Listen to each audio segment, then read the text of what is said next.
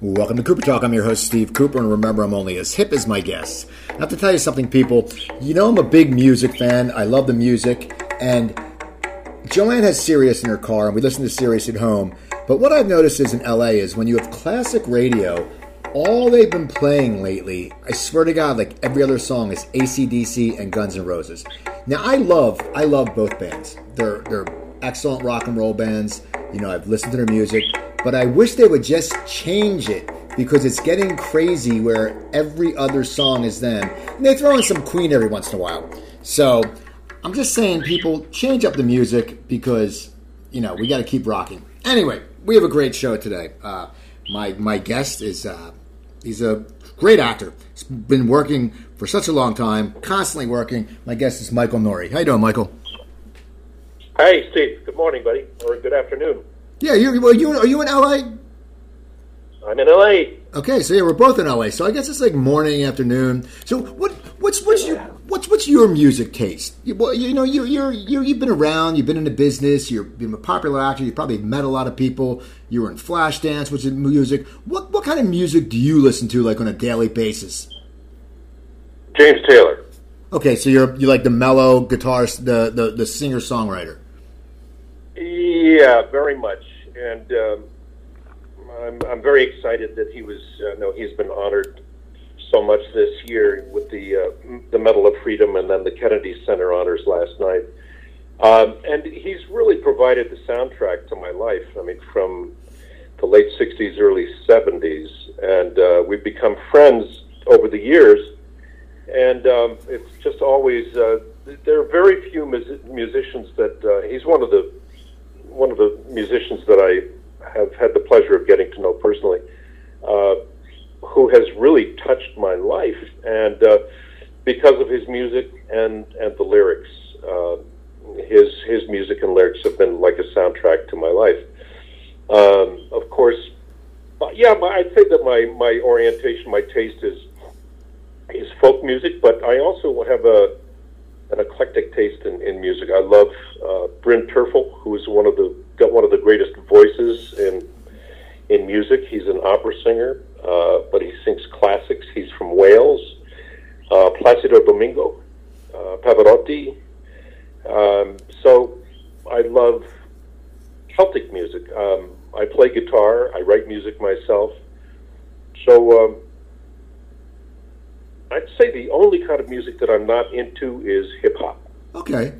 Yeah, that makes sense. Everyone's different taste. Now, how did you meet James Taylor? How did that come about? I mean, because did he hear about that you liked him? I mean, because you're a famous actor, or how did it come about that you met James Taylor, and how did you cultivate a friendship with him? Because to me, that is just so cool. Yeah, it is cool. In 1980, I was doing a television series called The Gangster Chronicles, and I was playing Lucky Luciano. One of these scenes took place at a home, and the home that we used was in Pasadena, and the home belonged to a fabulous musician and one of the most iconic bass players in the business named Leland Sklar. So I met Leland and his wonderful wife Maureen, who baked cakes and cookies for the crew. Lee and I became friends, and he invited me in 1980, he was doing a tour with James. He invited me to a rehearsal, and that's when I first met James. And so that was 1980, and then since then I have gone to his concerts, and then I had the great pleasure of being on his tour bus with him in 1977. And so I've become friendly with members of his band, and I just always loved going to his concerts and hearing his music. He's such a wonderful man. And then we did a train ride together in Boston in I don't know, maybe it was in 2000. He was recording an album in Boston with a great producer named Russ Titleman, who's a friend of mine, and Russ has produced many great albums, Eric Clapton's Unplugged album. And so it was just the three of us in the studio in Boston. And then around that time, James and I shared an Amtrak ride from Boston to New York. He's just a wonderful human being, great guy. Yeah, so it's a great pleasure to know that man and to just such a fan of his music. Now you said you met him. You met him after the show, the miniseries you played, Lucky Luciano. As a kid, yeah, I know. Well, as a kid, you grew up in the D.C. area, I believe, right? I was born in D.C. and grew up in New Jersey. Oh, what part of what part of Jersey? Bergen County, Alpine. Okay, I'm a Cherry Hill guy. I'm a South Jersey guy, so it's always okay. It's always good to meet a fellow Jersey guy. Now, when did you know you wanted to start acting? Was it at a young age, or was your household a very creative household? How did you start on this path? Because I'm guessing, it just seems like in the last 20 years, it's accepted by parents when kids say, "Oh yeah, I want to be an actor." But back then, it's always people go, "Oh yeah, get a degree," to fall back on. How did you start your career? And were you, as a kid, did you want to act, or how did the whole path happen?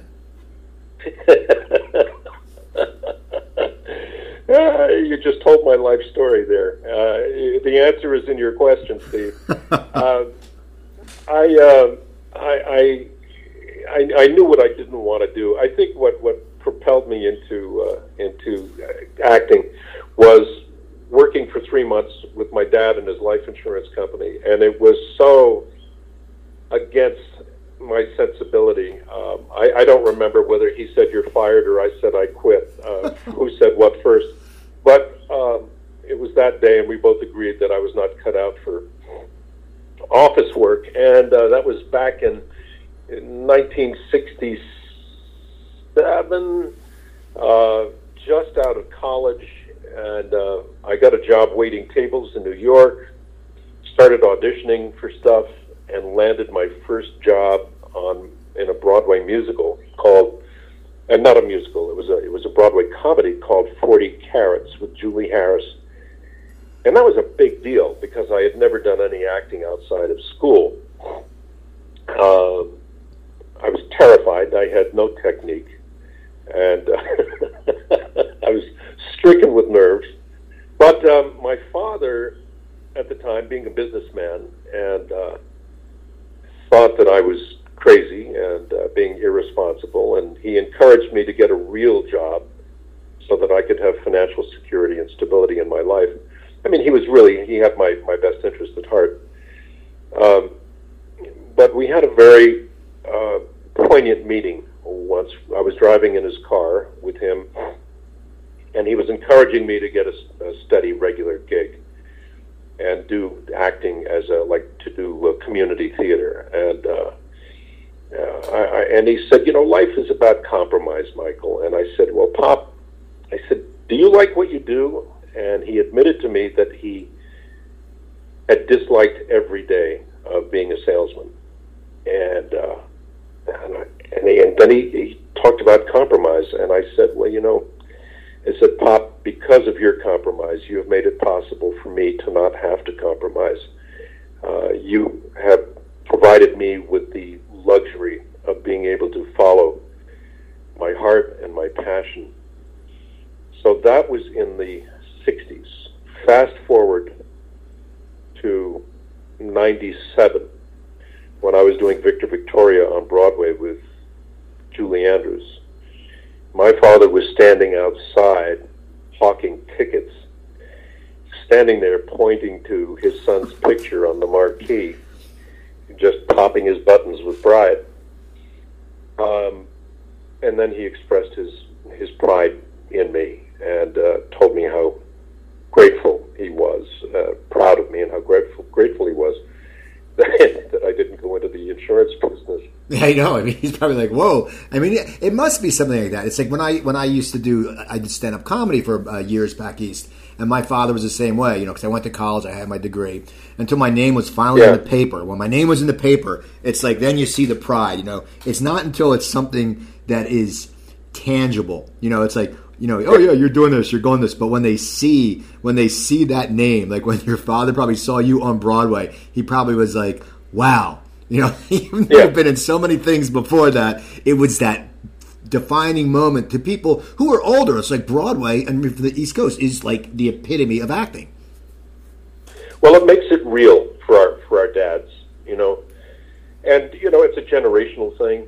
You know, our dads, I don't know about your dad, they've probably similarities, but they really just, they want us to be secure and happy and have some stability in our life. And,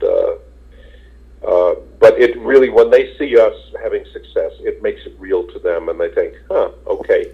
And what I wanted my dad to get was that without his sacrifice, without his compromise, I would not have had the opportunity to pursue my passion. Now, you said when that first role you got was on Broadway when you weren't ready. Now, how did you acclimate? When you got that role, how long did it last? And did you start taking class again to increase your craft? I mean, because, you know, getting cast, you said, you know, at a younger age, I mean, newer, out of school, is a big thing. How do you go on from there? Well, let me back up a bit.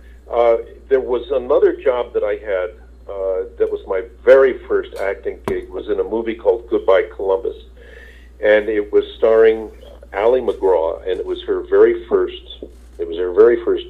movie.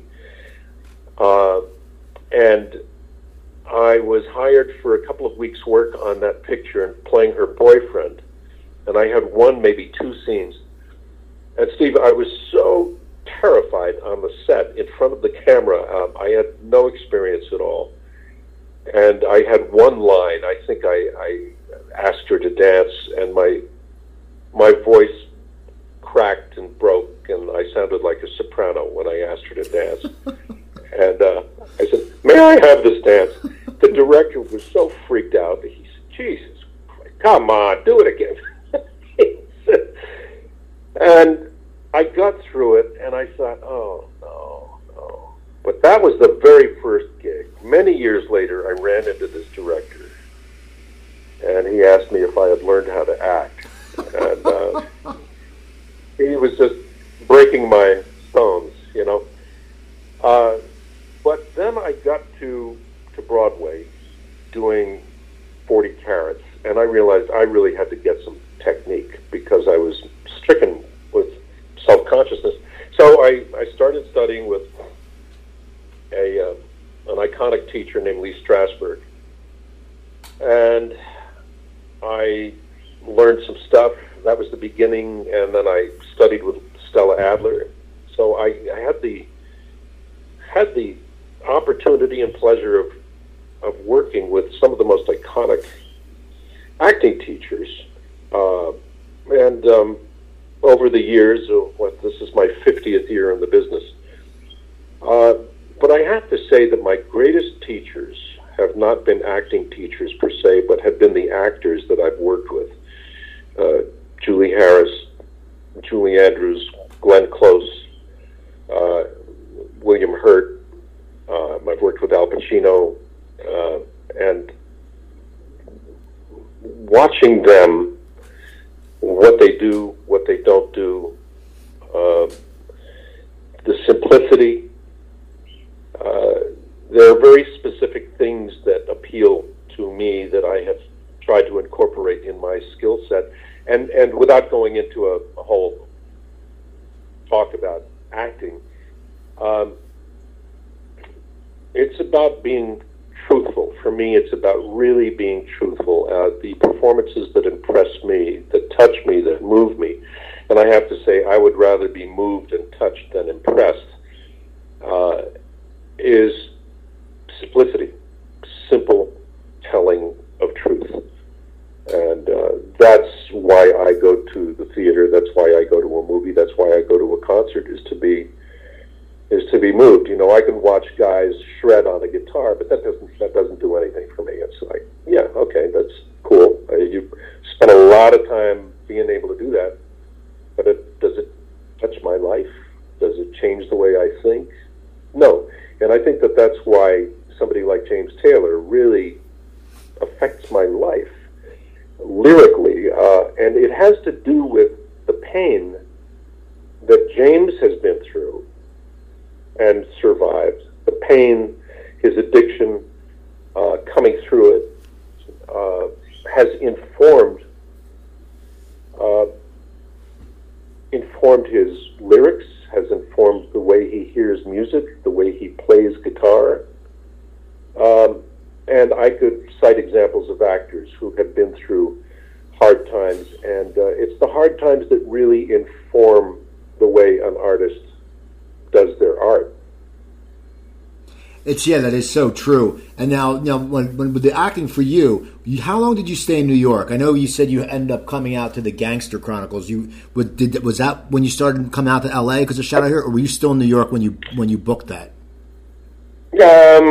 I booked it in New York in 1979, 1980, and I was under contract to Universal Studios. I had a 3-year contract. That was back in the days when they had contracts, and the first gig I had was at Universal playing Dracula in a series called Cliffhangers, and then it went from playing Dracula, and I was so excited at that time to have a series. I thought, man, that's what a gig, steady money. And what I did not factor in all of my excitement was, wait a minute, you're playing Dracula. That means night shooting. So I looked at the call sheet, and it said, normally, it's like 7 a.m. report to set, or 8 a.m., something like that. And I looked at the call sheet, and it says, Michael Nouri, 5 p.m. Wrap at 5 a.m. And I thought, oh my God, what have I gotten into? So fortunately, it was a short-lived series. I think we only did 13 episodes, but it was, I was cutting my teeth and making some money. Now, I'm a big mobster fan. I don't know if you are. I love all the gangster movies. What was it like playing Lucky Luciano? That must have been, if you're a mob fan, that must have been cool, because he's like one of the mobsters, and he's got the one with the temper. Well, no. It was Bugsy Siegel who had the temper. Lucky Luciano was quite considered in his execution of power. It was Bugsy Siegel who was really off the rails. And I had a lot of time there was a writer's strike in 1980, so I had 6 months to prepare for this role. I went to Italy and made a point of meeting as many people as I could who might have had some kind of history or a story about Luciano. I spent a lot of time in Little Italy talking to people. And when we came around to shooting the show in 1980, Universal Studios was spending a lot of money on each episode. It was probably $1 million an episode, which was a lot in 1980.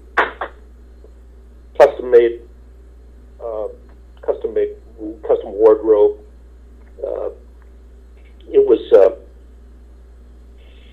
It was a great show with a wonderful cast, and we were preempted by, I think it was Hill Street Blues. We were on NBC, and the producers took a lot of heat for, I think, glorifying violence and organized crime is what the problem some people had with it. So we had 13. I think I have a history of doing 13 episodes before they get canceled. But it was great playing Lucky Luciano. He was a fascinating character. It's getting into the psyche and the psychology of these guys. They were not doing. This is a time when there were no taxes. So to play a character who they live by a code, and they feel righteous and justified in living by that code, and there is honor among thieves. I love a Bob Dylan line. Bob Dylan says, "It takes an honest man to live outside the law." Not that that has anything to do with these gangsters, but it's just a great line.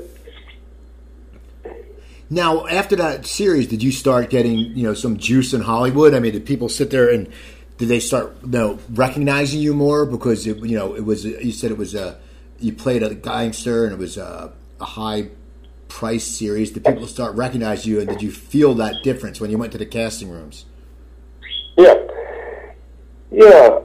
Well, to answer your question about when I really moved out, I was staying in New York, and I would fly out to Los Angeles to do these gigs, and then I'd go back. I always go back to New York to be at my home and be with my family. But I think around the time that I was still living at home in New York, I did Gangster Chronicles, went back to New York, and then in 1982,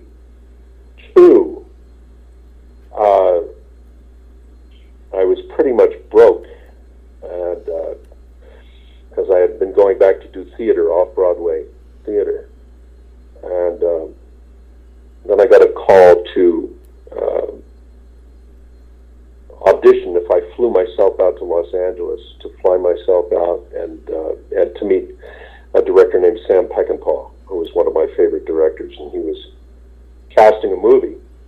So I flew myself out, met him, and he said, "You don't have to audition for me." And he was a great guy. He was smoking, I don't know, Camels or Lucky Strikes or something, and wearing a bandana on his head. He was a real outlaw. He said, "I want you to be in my movie." I said, "Great. When do we start?" He says, "Next week." So that was on a Wednesday. The next day, now I'm ecstatic. A chance to work with Sam Peckinpah. I don't know if you know his movies, but he did The Wild Bunch, right? Straw Dogs, and he's a real iconoclastic guy. So I was over the moon about that. So the next day, I get a call from my agent saying, "Read this script. It conflicts with the Peckinpah movie, but we want you to read it and see what you think." So I read it, and I liked it better than the Peckinpah script.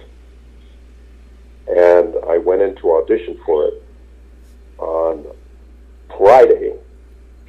I met with a director named Adrian Lyne, and was offered the part in that movie. Now, I couldn't do both. They were shooting at the same time. That movie was called Flashdance. And so I had to say no to, of course, it's a unique, an almost unique and very unusual and luxurious position to be offered the lead in 2 Hollywood studio movies.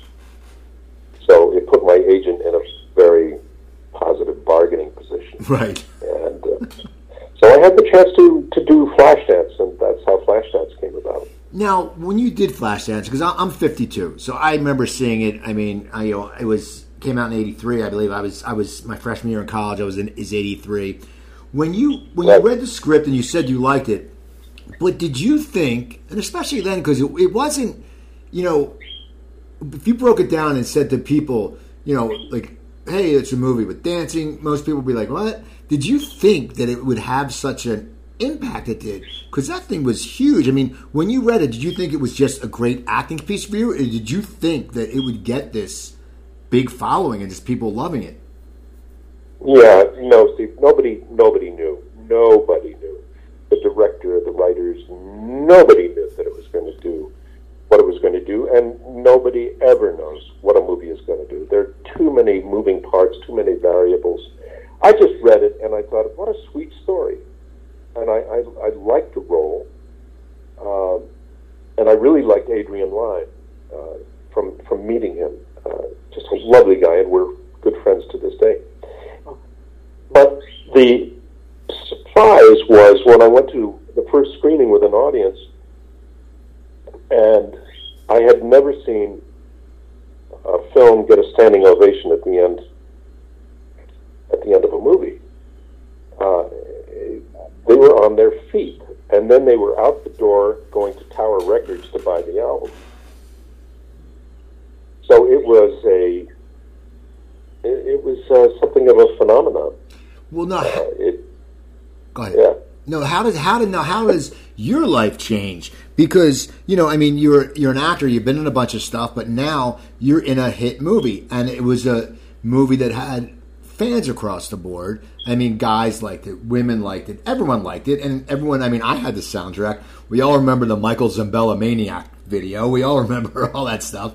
But how does your life change? Because all of a sudden, people are seeing you on the big screen. Like when you went to see the screening, did people notice you in the audience when they were leaving?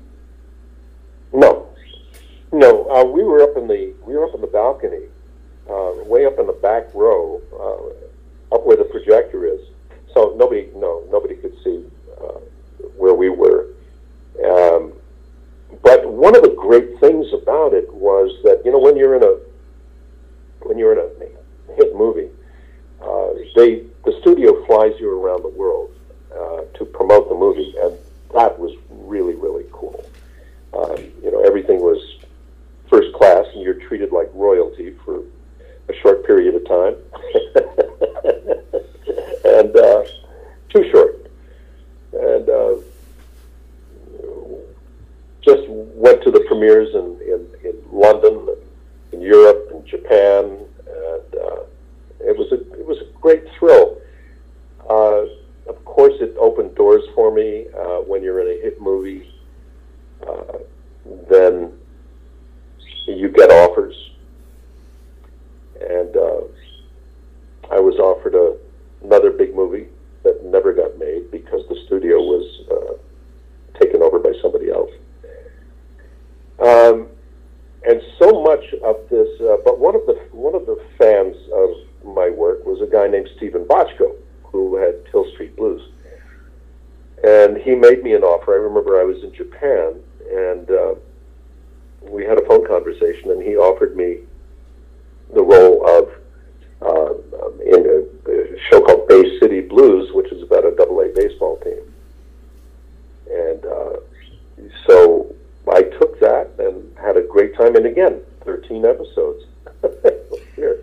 How does that affect your psyche? I mean, you're getting work, and you come off a hit movie and you work with Bochco. I mean, that's awesome. I mean, these are problems everyone would love to have. But how does it, when you sit there and when you go and you had the other one, the Dracula was at 13 episodes, how does that sit there? I mean, do you sit there and do you start getting frustrated because you're like, okay, it's a Bochco show. You think it's a Bochco show. I mean, what goes through your mind when that happens? Truthfully, gratitude. Because when you're doing a series, I don't know that any real actor, any really good actor wants to play just one role for year upon year. It's a great money gig. It provides you with great security. It's a wonderful thing to have a hit series. But it's for me, it was great. I would do 13 episodes of something, make some good change, and then I'm available for another gig. At this time in my life, I would be very happy to do a series and just have the steady work, because I love the family of going to a set, working with people, having steady work, having steady income. So, as we get older, our priorities change, and I'm grateful that the phone keeps ringing. I just finished doing a wonderful project that's coming out next year called Woman Walks Ahead with Jessica Chastain, and I play her dad, and it's about a woman named Catherine Weldon who in the 1880s defied her father and went out west to paint the indigenous people, the Native Americans, and how she meets Sitting Bull. And Catherine Weldon painted the iconic portrait of Chief Sitting Bull that we all know, that's in textbooks and that hangs in a museum. And I tell you something, it's so special and wonderful when you come across a good writing.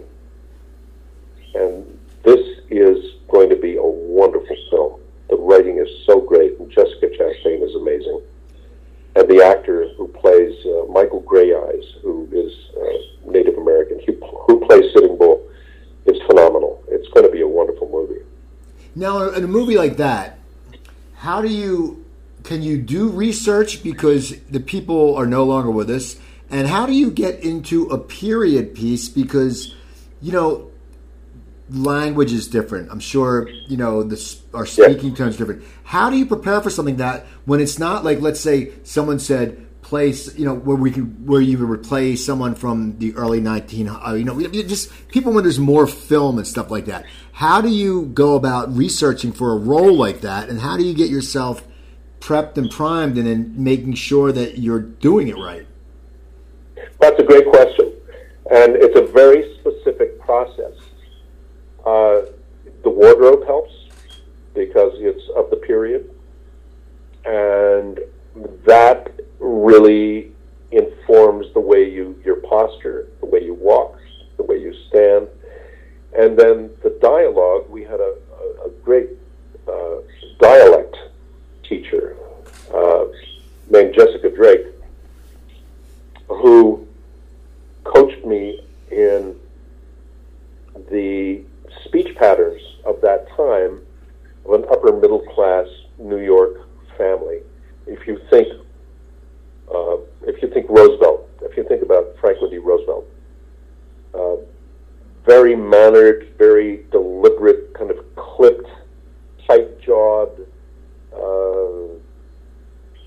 kind of New England. It's very specific. So we broke that down, and that was a challenge to do that. Instead of saying I've been to the museum. I've been. So it requires that kind of attention to detail. And then I said, there's the wardrobe, and then the writing, and then the sets. When you walk onto a set that is of the period, everything goes into making it as real as possible for the actors, and it makes it much easier for the actors to be in character. Does that answer your question? Oh yeah, because it is. Because I always wonder because when you really can't do the research. I mean, because as I say now, everything's online, but you can't deal with it firsthand because there wasn't film. And that's what always fascinates me. And then just the costuming. They get it from pictures, but it's amazing how authentic and true that this stuff. How they really do their job, and it just looks wonderful. Yeah, well, with Luciano, the wardrobe that was custom made for me to play Luciano was just great. Jack Nicholson at one point said, "I let the wardrobe do the acting." Right. Now, it really. Yeah. No, go ahead. No, go ahead. I was going to say, with your career, like after Flashdance, where you played that certain type of character, how is your characters? Because you played all across the board. How have you seen the characters that you get cast for change over the years? Because in Flashdance, you're a slick guy. You're that cool guy. Stuff like that. And then you get into you expand as an actor. How have you seen your character arcs of what you get cast for change? At what points in your life did they start changing? Well, they change as I get older. I look different. I look older. I am older. And so I am considered for different kinds of roles. Once I was the young, handsome, studly leading guy, and now hopefully I'm seen as the older, studly, handsome grandfather. As long as they keep calling me, I don't know, but it actually becomes more interesting as I get older. The roles that I am called to audition for or to play, much more interesting, more complex. There's wisdom. There's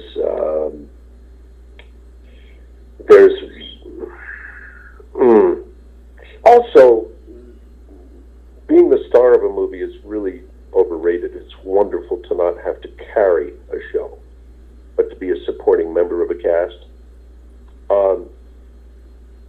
And I've got to say, going back to the beginning of our conversation, where I was talking about the simplicity and how I appreciate simplicity, There is nothing like experience.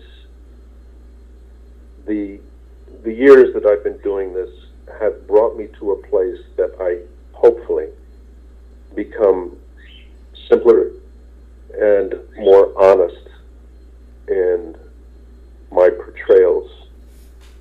One of those from was, she said, a drop of blood is the same color as a gallon of blood. In other words, you don't have to show everything. All you have to do is really be simple and truthful. And trust that by being truthful, you will be interesting. I think so many actors are haunted and preoccupied. Well, certainly we all crave attention. I think that's why we become actors in the first place. We're attention junkies. But a sense that we are not enough, combined with a sense of exhibitionism, craving attention. And there's really nothing more powerful than watching somebody who is confident doing what they do. There's a feeling of security and of safety when we watch James Taylor and we watch him play. We know we're in good hands. When we watch Yo-Yo Ma play the cello, we know we are in good hands. When we watch Pavarotti sing, we feel safe. When we watch Pacino act, we know that we are taken care of. So that's one of the things that I enjoy as I get older, is just realizing that I don't have to be acting my ass off. I can just be truthful. Be simple and be truthful. Now, earlier, you said when your father saw you on Broadway, that was in 97, I believe. Is that what you said? Yeah. Now, how... 97, yeah, that's right. How did you end up back on Broadway? Because it seems, because I always look at IMDb. You're working, I mean, your IMDb, I always say, if there's over 100 credits, it's crazy. Those people work. But you seem to be working all the time. How did you gravitate back to Broadway? And was it something that was there a point where you said, I want to get back to that? Or how did that go happen? Because a lot of times people don't go back to stage because they get used to making a good living and then they have bills and they don't get the chance to do certain shows. How did you end up getting back to Broadway? And was it something that you were very, very excited for? Yes, I was doing, in 95, I was doing a production of South Pacific with Sandy Duncan in Los Angeles. One of my all-time favorite musicals, playing Emile Debec, and that's some of the greatest music, Rodgers and Hammerstein, some of the greatest music ever written for stage.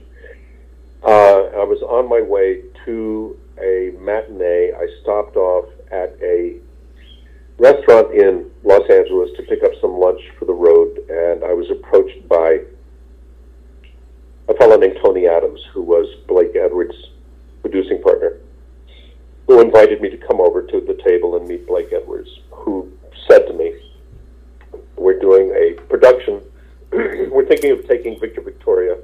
Have you ever seen it? And I said, yes, I have. And he said, we're thinking of taking it to Broadway. Would you consider auditioning for us for the James Garner role? And he said, do you sing? And I said, does your dog bite? And quoting his, Inspector Clouseau. So we did that. I invited him to come see a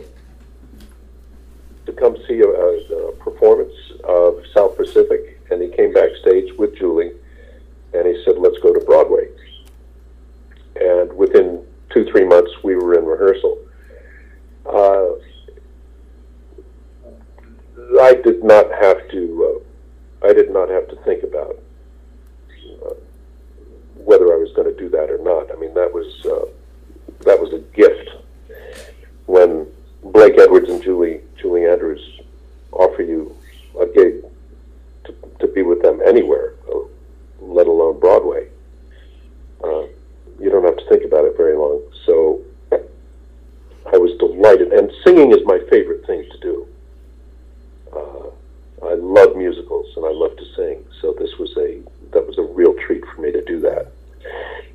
another highlight for me was doing a national tour of South Pacific right after 9/11.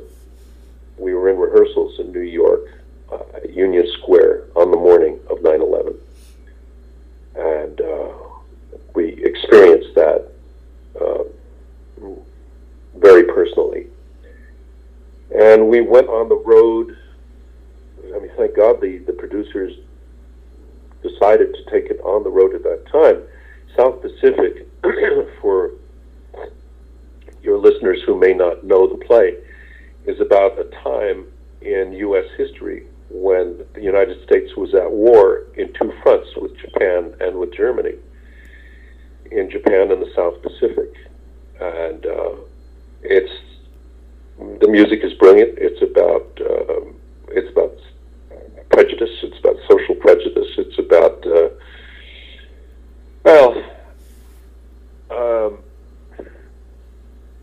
we did that for 6 months, and we went from city to city at a time when this country was grieving and serious mourning. And we raised, I think, about $3 million for the families. After every performance, we would go into the audience and take up collections for the victims of 9/11. That was the single most rewarding experience of my 50 years in the business. Well, what went through your mind when you went to do these shows? Because you're right, everyone was in mourning. You also are in mourning, and I know acting is your job. But did you feel a certain pressure that you didn't feel before, because you knew people wanted, we were starving for entertainment, but we didn't know how to react, if we could enjoy? What goes through your head, especially that first performance you did after 9/11? What goes through your head as a performer, and do you go on stage in the same mind frame as usual, or do you sit there and say, this has to be magical? No. We first part of your question, it was emotional. We were all just raw emotion. We were in shock. So there was not a lot of intellectualizing about what was going on. There was a feeling of unity, and I think that these people had bought their tickets in advance. Otherwise, I don't think they would have been going on an outing. But there they were, and what was so stunningly moving and emotional was at the end, I asked the producers if we might, at curtain call, sing God Bless America. And they liked the idea. So the curtain came down. Curtain went up. Cast members from side to side on stage had our arms around each other, held each other's hands. And we led the audience, and the orchestra played God Bless America. And I have to tell you, there wasn't a dry eye in the house for 6 months. And we got to experience, the unity about what's possible when we're together. And that is one of the wonderful things about the arts, whether it's theater or if it's a musical concert. Anything that unifies us, that brings us together for healing. I just saw a piece today on Facebook about the healing that's going on, about the vets who asked forgiveness of the Native American tribes for the things that have been done for all of the many horrible things that have been inflicted on the indigenous people. And you've got these vets in uniform kneeling before these old Native American Indians and asking for forgiveness. And it was just incredibly, it's the beginning of healing. Is humility and asking for forgiveness is very, very moving. So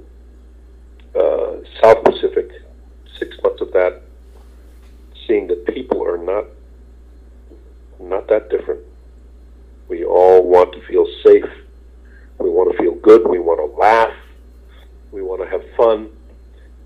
And I think, most of all, we want to feel safe. Because if you don't feel safe, it's hard to laugh. Right. I wanted to ask you also about the stage when you were on on Broadway for that night with Julie and Blake Edwards. What went through your mind on that night? Because you're in cahoots with legends. I mean, what as an actor are you a little worried that you might not be able to hold the candle, or what went through you that opening night when there was a big show on Broadway? Well, I mean, because it's like anything. It's like a rookie, because you're a seasoned actor, but you're going in with legends. What is it? What was that like for you? I mean, does that put some adrenaline in you and turn up your volume, or how did you handle that first night? And then when did you sit there and go, "Hey, man, this is all awesome"? I was nervous. I was very nervous. Julie was nervous. Blake was nervous. Everybody was nervous. It's impossible not to be nervous on an opening night. And the world was there in the audience in black tie, which was really nice.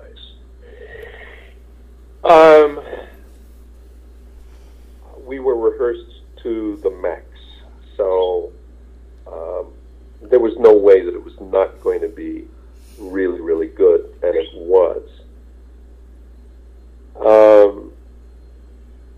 But I felt so acknowledged, welcomed, appreciated, and respected by my fellow cast members, by Julie, by Blake, that however neurotic my thoughts might have been,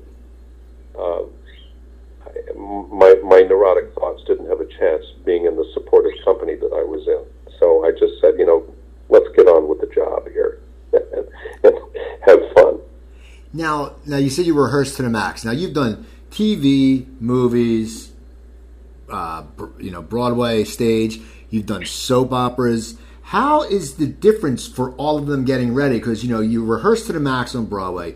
I know soap operas, everyone says you have to learn a lot of stuff on short notice. TV, they can now, especially now, they can cut and start again. How do you come to the plate the same, or do you sit there when it's theater, you are going to have to do a different style of acting, and soap operas or TV or movies? Well, in theater, you have rehearsal time, which is one of the luxuries about theater, is that you have weeks to rehearse. Television, you have very little time to rehearse. One of the rare exceptions was in Damages with Glenn Close, because it was Glenn, and because Glenn is very smart, insisted on having sufficient rehearsal time before doing scenes. But television, by nature, has a very limited amount of rehearsal time. Movies, you have some rehearsal time. I'm sorry, what was your question? No, how do you get prepared for all of them? I mean, it's like, how do you go about, you have rehearsal time, but how do you go about learning your lines and then getting ready for each one? Yeah, well, I try to know my lines in television. Well, I've got to know my lines. In theater, you want to know your lines pretty much. You have time in the theater. You don't have to show up on day one necessarily when you've got 3 weeks of rehearsal, because scenes are going to change, the writing is going to change. But it's my responsibility. My job is to show up prepared and to have most, if not all, of the lines committed to memory. In television, absolutely, on day one, that has to be the case. And I like to have all of my lines learned on day one when I show up. Now, you said you play guitar. When did you start playing guitar? Started playing when I was about 9 or 10. We had a foreign exchange student named Maria de Alvarenga, who was from Sao Paulo, Brazil. She was about 17. She came and stayed with us for a week, and she brought her guitar. I had such a crush on her. She gave me the guitar, and that's how I started playing guitar. Now, do you play a lot, and what kind of music do you write? day. I play acoustic. I don't play any electric anymore. Acoustic, I keep a guitar by the bed, so that's the last thing I do before I go to sleep at night, is play the guitar. I keep one down in the living room, and so that it's always there. I can just go pick it up, and I play mostly Celtic. I like Celtic music. It's in my blood. My mom's Irish, so I've got that in my blood. Now, how many guitars do you have total? 4. And which is your favorite? 4. Is it a Martin? Do you have a Martin, or what's your favorite guitar? I no longer have a Martin. I have, one of my favorites is a Santa Cruz, and then I have a Sobell, Sobell. That's a custom-made guitar for me by a wonderful luthier in Northumberland in England. And then a Collings, which was made for me. That's another custom guitar. And then I have, what else do I have? I've got one other one. Obviously, don't play it very often. Right. I don't know what it was. Okay, it's I got another question for you here about Flashdance. Have you noticed, because of now everything the 80s are all coming back, have you noticed that a younger fan base has reached out to you because they're seeing Flashdance and that stuff, the retro stuff, is coming back?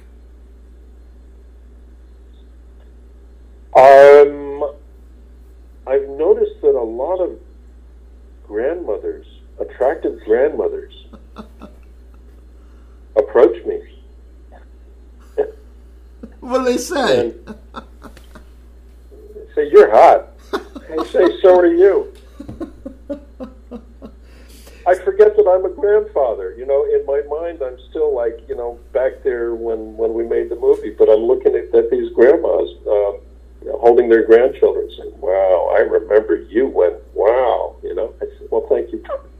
I remember me when I was wow too. Now, besides that movie you told us about with Chastain, what else is coming up? And what experience have you had in the last year that you really enjoyed working on? Yeah, I worked on a play in London in September called Mend, M-E-N-D, and we're going to take it to London next November. It's a comedy. It's an original play that friends of mine have written, and I'm very excited to be doing that. And then I am very excited about the possibility of playing Zorba the Greek, bringing the musical back. That is my passion play, is to play Zorba the Greek. Now, it seems like you're one of the. I mean, I talked to a lot of actors who have their own careers. You're one of the few that is actually going back to stage. Is that just because of is it the love of the acting? Because it's grueling. It's a lot of work. It's a lot of work. It's thrilling. There is nothing like being on stage. It is so thrilling. It's so alive. You get to tell the story from the beginning, the middle, and the end, instead of having it all chopped up. It's scary, and there's a very real correlation between fear and fear is just excitement that hasn't been released yet, and so I love that. I love doing things that scare me and overcoming the fear and having it turn into excitement. I remember being in the wings at Carnegie Hall with Patrick Stewart. We were doing a benefit performance for Queen Noor of Jordan, and Bebe Neuwirth was there, and we were all marveling at this phenomenon that happens about having sweaty palms and dry mouth. And we looked at each other and said, "Why do we do this to ourselves? This is torture." We were all like really nervous about going out and doing what we were going to do. And then, of course, we get through it, and we did wonderfully, and the curtain came down, standing ovation, and we looked at each other, and we said, "This is why we do it." That is. I mean, that's what's great about it. Now, how are you trying to get Zorba the Greek made? Yeah. I am trying to round up people, producers. I want to get people to back it, and it doesn't have to be Broadway necessarily, although that would be great fun. But this would really just be my passion play, to play Zorba in whatever time I have left. With the energy that I have, I still have a lot of energy, and Zorba really talks to me. The character speaks to me. Kazantzakis' writing really talks to me. It's about somebody who is so passionate about living life to the fullest.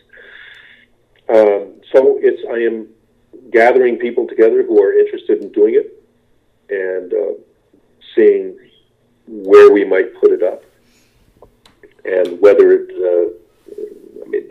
wherever it ends up is not really my concern. It's just to be able to do it, whether it's at a local playhouse in Los Angeles or in London, big, small, I don't care. I just want to do it.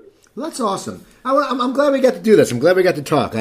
We've been going. I always tell my friends, I go, with some guests, everyone's busy, and now that I record out of my place, it's easier. But I think I started talking to you about a year ago, and I'm glad I saw you on something, and I reached out again. Now, do you tweet at all? Are you on Twitter? I know you're on Facebook. Are you on Twitter? I don't tweet. I don't know how to do it. Okay. And aren't you limited the number of figures? 147, or something like that. But people can check you out on Facebook, and people go to IMDb. I always tell you this. An impressive career. Go find some of the old stuff, find some of the new stuff. See his movies coming out next year. But just follow Michael Nouri, because, he's been working forever, and hopefully we'll see him on Zorba the Greek. So I want to thank you, Michael. And people, I want to thank you for listening. You can tweet at me. I'm at Cooper Talk. That's at Cooper Talk. Also, you can go to my website, coopertalk.net. I have over 570 episodes. You can email me there, coopertalk.net. I will get back with you. Sometimes I forget to look at that email because I book my guests in a different email and I go through Facebook. But send me an email. I will get back to you. Also, Instagram, Words with Friends. It's Cooper Talk 1. On Instagram, you'll see a lot of promotion for my show and food pictures. Because you remember a few years ago when I had that health scare, I got out of the hospital and I wrote a cookbook. It's called Stop the Salt. You can go to my website, stopthesalt.com. It's 120 low-sodium recipes. It's healthy. They're easy to make. There's no pictures, guys, because I know we get intimidated by pictures in cookbooks. No pictures. No long list of ingredients. If you don't have cumin, don't worry. There's no cumin in there. I cook with cumin, but I'm more advanced. I've brought it up a level since then. So go buy that. You can get it at Barnes & Noble or Amazon.com, both websites. But get it at StopTheSalt.com, because I make more money, and I'll even sign it for you. And that's what it's about. So please, don't forget, go IMDb Michael Nouri. Check out his past work. Go check out Flashdance again. And if you're a hot grandmother, check it out. And he's looking great now, too. You go to his IMDb or Google, you'll be going, wow. And so you hot grandmothers, and I have some I'm friends with, you'll be sitting there going, wow, that Michael Nouri, he looks great, and he's a grandfather. So follow him. Follow me. I'm Steve Cooper. I'm only as hip as my guests. Don't forget, drink your water, eat your vegetables, take your vitamins. Have a great weekend, and I'll talk to you guys next week.